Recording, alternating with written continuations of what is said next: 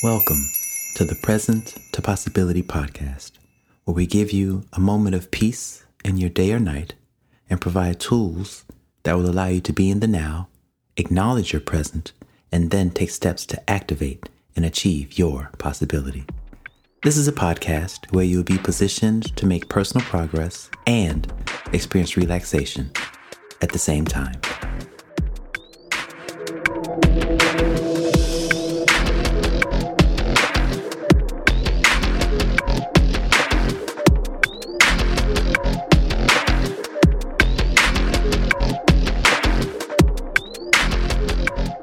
Thank you for opening your heart and taking the time, dedicating the energy to spend it here, listening and being with me in this moment.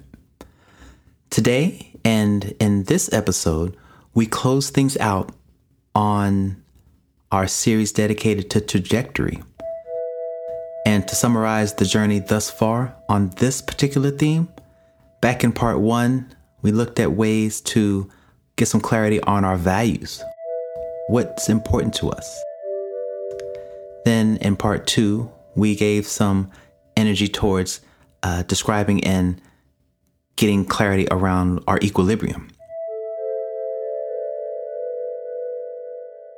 Part 3, in the segment on life's path, we looked at ways to experience where we are in the moment and the winding road that brought us to our present tense. And now, again, we close things out in this 4th episode. And together, with us both and each being back in stride, moving forward in lockstep, remember this, as always, I'm with you.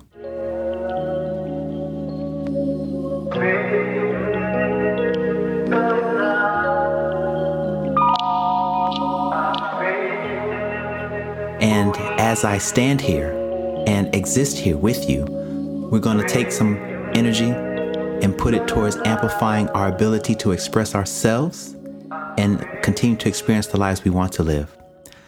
This will also present opportunity for us to go into and share concepts, inspire new insights, and present challenge questions that I hope will position you to add more light, clarity, and focus.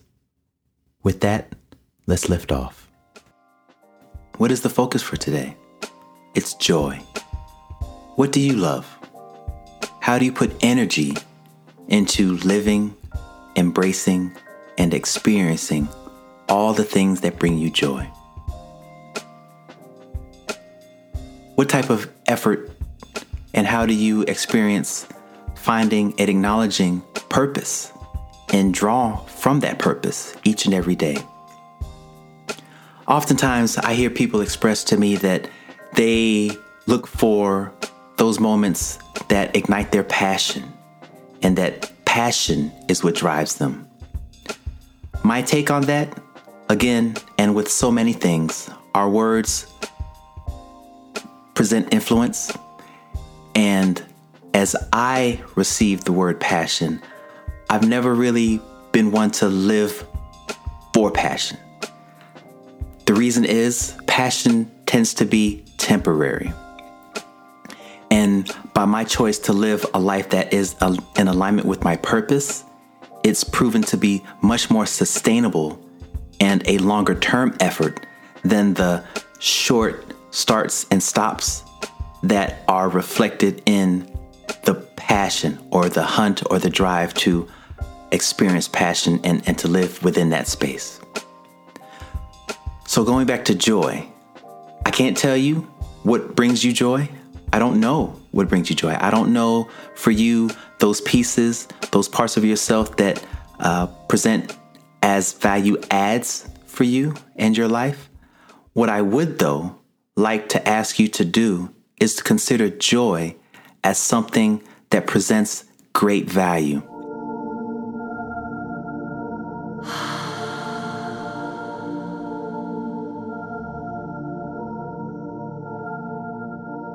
Here's why.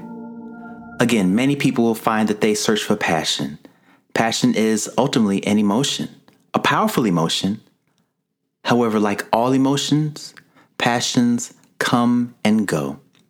Happiness is also an emotion. That too can come and go, can ebb and flow. As human beings, it's part of our experience to seek safety. Oftentimes, we also find that we seek and aspire to achieve certain levels of perfection.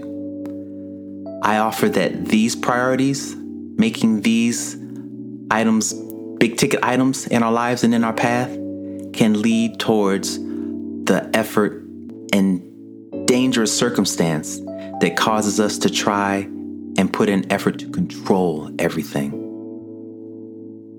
With that, here's my first question for you. What's something that can be more consistently tapped so that you can move towards that joy on a regular basis? What's one action? What's one step on that dial that can position you to experience more joy consistently? Joy is also present and future oriented or future focused, which makes it a wonderful tool in coaching. I say that because coaching is also present based and future focused. Additionally, joy is always accessible and can be a limitless resource when it's cultivated. Let me share an example. I've had the joy and the blessing to experience many different people, to work with, to be friends and interact with so many people who continue to add value to my life by them just being them. One such example is a dear friend of mine who has been able to really step into so many different things. They've been an author and are an author. They are so focused on their self-help, self-actualization, and personal self-development. In addition to being that stand for others, they are deep into the philanthropy workspace. They've worked within both the nonprofit, the for-profit, the private sector, and the political spheres. And as they've shared the joys that come with their efforts in each of those areas, I hear such alignment, such focus, and such contentment with that. And as they shared that with me, what came up for me from my context was, how can you be all of these things and not be spread thin? How do you maintain and put in such effort and energy in all of these seemingly disparate areas, these arenas, these avenues? Here, it's never been about me. And so for, in this case, my friend to be able to express the joy that they receive and are able to put into each of these different aspects of their lives was beautiful to behold, certainly beautiful to witness, and a real joy and blessing to receive. It wasn't about me. It was about them and their perception and how they orient themselves to the things that they find value and experience joy in.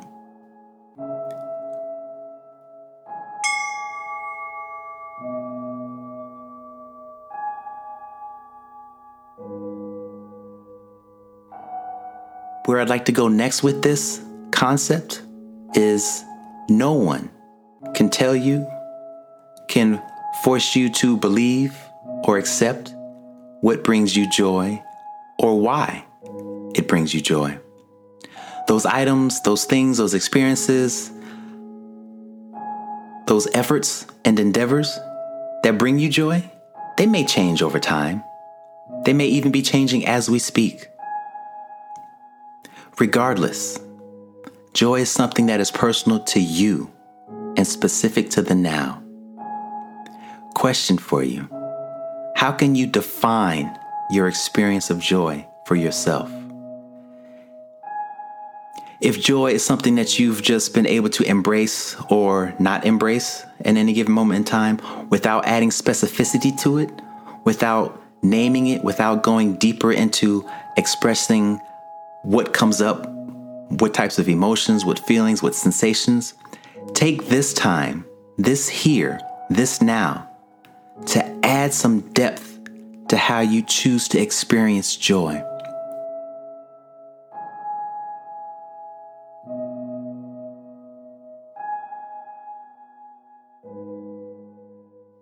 Here's a challenge for you. An exercise, really, to get you started. What is your learning style? How do you learn new skills? How do you experience learning?